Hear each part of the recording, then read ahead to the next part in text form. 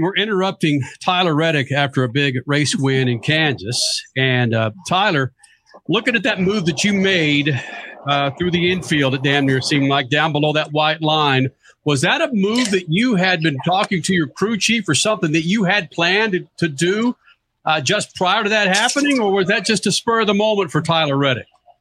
Yeah, it was pretty spur of the moment for sure. Yeah, I just had a good launch, and honestly can't really remember what exactly happened. It all happened so fast. So it was just really cool to be able to be the first one on four tires there, jumped kind of into a clean spot, and yeah, just kind of got lucky. Honestly, things went perfectly. The seas kind of parted for me. It was awesome.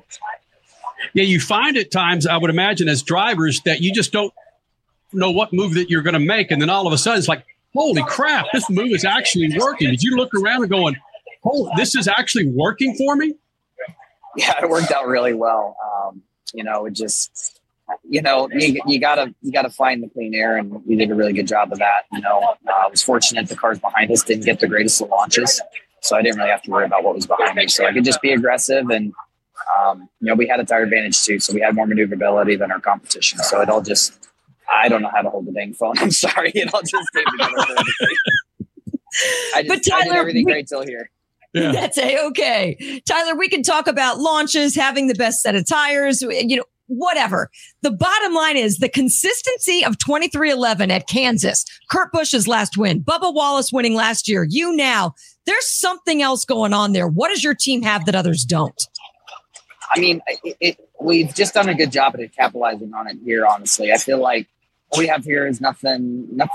I mean, it's fast, right? I wouldn't say it's like special.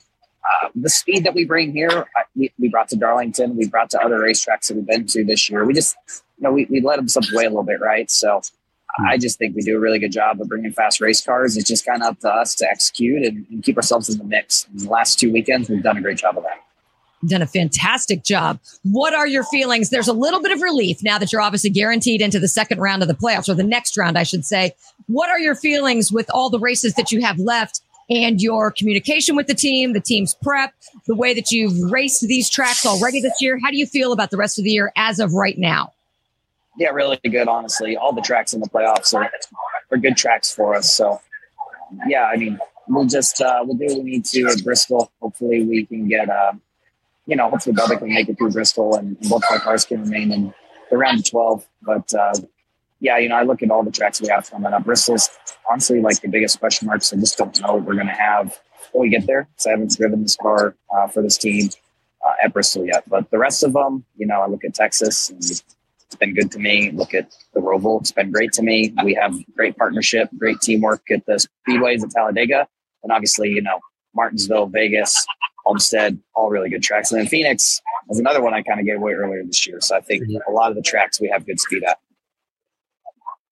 Tyler Reddick, NASCAR winner at Kansas. Let's continue on that same vein. There was a time when you were considered excellent on the road courses. You still consider that a trump card you have in your back pocket?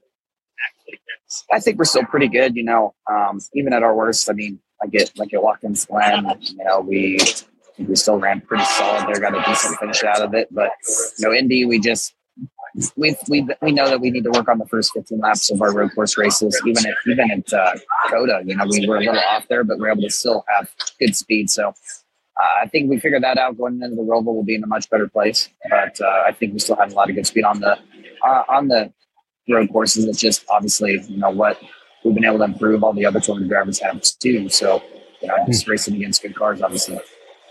The first 15 laps, that sounds pretty direct to the point. What do you need in the first 15 laps to take to the other 7,000? Just 15. Just more speed. We'll figure that out, though. Freak Nation, Tyler Reddick joining us here in the Freak Nation, taking a few minutes out here in the Freak Nation. How does Tyler Reddick now, a few years after you've been coming to the Freak Nation, how does Tyler Reddick party after a win now? Yeah, we'll figure that out. We got a little time to celebrate. We got a little shorter turnaround racing on Saturday night, but we'll figure it out. I know I can count on Kurt Busch, our Chief Engine Officer, to coordinate all that. I don't know. Wait. Your chief what officer? Chief vision officer. I like that. All right. Oh, Monster and vodka sounds pretty good. No, it's called a beast, Kenny. Oh, okay. Yeah, Sorry. we got beast. Yeah, we're good. Good boy. Hey, buddy.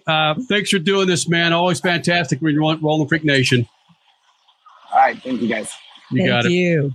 I keep forgetting that Bristol is a Saturday night race. The Saturday night races since over the last couple of years have been non-existent. So yeah, this is, like you said, he's not joking when he's talking about this being a quick turnaround.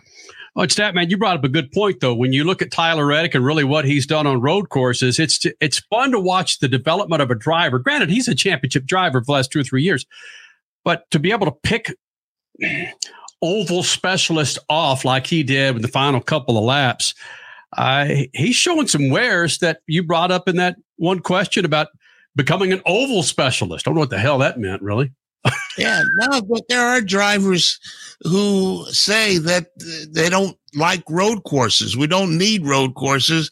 We hate road courses and never have road courses. But that was his strength at one time. Mm-hmm. And, you know, like he said, he carries it. I know what I'm doing.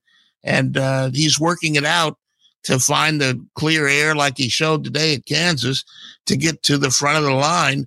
And like you said, he passed some guys that are supposed to be good in that environment, and he passed them and left them behind, walked away from them at the end. Can we just nitpick that Tyler Reddick interview just a little bit real quick? Sure. I find it hilarious because these guys they get it more quickly than we give them credit for. He started off the interview and he had clouds behind him. He was in the garages, obviously, and really quick style. He turned to the back of his hauler that had all the sponsor logos on it. And his head was so perfectly placed in between the two lines of sponsor logos. I'm like, well done. Subliminally done, but very well done. Yeah, I saw that immediately. I was going to ask him about the Jumpman logo down at the bottom. Right. And I would think that would be a little higher up the food chain. But yeah, it's there. Carrying the strength, carrying the load. Mm-hmm. You know, and initially when Michael Jordan got involved with Denny Hamlin with 2311, you would see the numbers of those cars, and at least for me, you would think of Michael Jordan. Now it's Michael Jordan has just kind of blended into ownership in the NASCAR series. I don't know if that's a good thing or a bad thing, but I had to remind myself, oh yeah, that's Michael Jordan's driver right there. Yeah, I think it's a good thing in that he's no longer Michael Jordan, the basketball guy who's dabbling in NASCAR. Now that he's sold his basketball team, he's a NASCAR owner, and that's a good thing. You know, he's got time and interest. He told us years ago that he grew up liking NASCAR. He grew up in North Carolina, and that was one of the things that he liked. So now he's got a chance to spend more time with it. Maybe we'll see a Jumpman 500 somewhere down the line. Dude, never say never. If there's anything we've learned the last many, many years, never say never. I'm going to get off on a rabbit hole. I was watching, I'm one of those guys that grew up on 60 Minutes. So I'll record every 60 minutes and go back and watch them when I can on a Sunday night. Imagine that, because we're doing a big ass radio show and TV show. And there was a recent interview with Charles Barkley, and I forgot about that tension between those two dudes. Charles Barkley called out Michael Jordan, basically saying, "You're a crap box owner." Probably said it in a little four more direct words than that. And from that point forward, him and Michael Jordan never spoke. I wonder if there's anybody inside those garages that has called out Michael Jordan to where they walk around and Michael Jordan turns the other way so he won't talk to that person. I don't know. Michael Jordan could buy and sell several of those guys in the garage that think I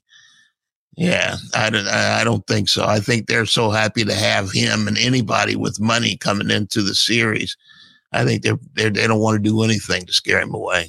Not just money, because you can get any millionaire, billionaire into racing garages, but a person with money and massive influence. And he has massive influence. Yeah, exactly. In such a different demographic. So yeah, he's huge for the sport. It's awesome. Again, Tyler Reddick been coming to the Freak Nation many, many times. And when he rolls in here, he's the kind of guy that he doesn't offend anyone. He's not offensive. but he says what he wants to say. You'll watch interviews with him. And granted, we didn't have a whole lot of time. We had about 4 or 5 minutes with the guy, and we couldn't go too deep. We had to get some basics out of the way. But definitely a top 5 favorite for mine when it comes to NASCAR Cup drivers.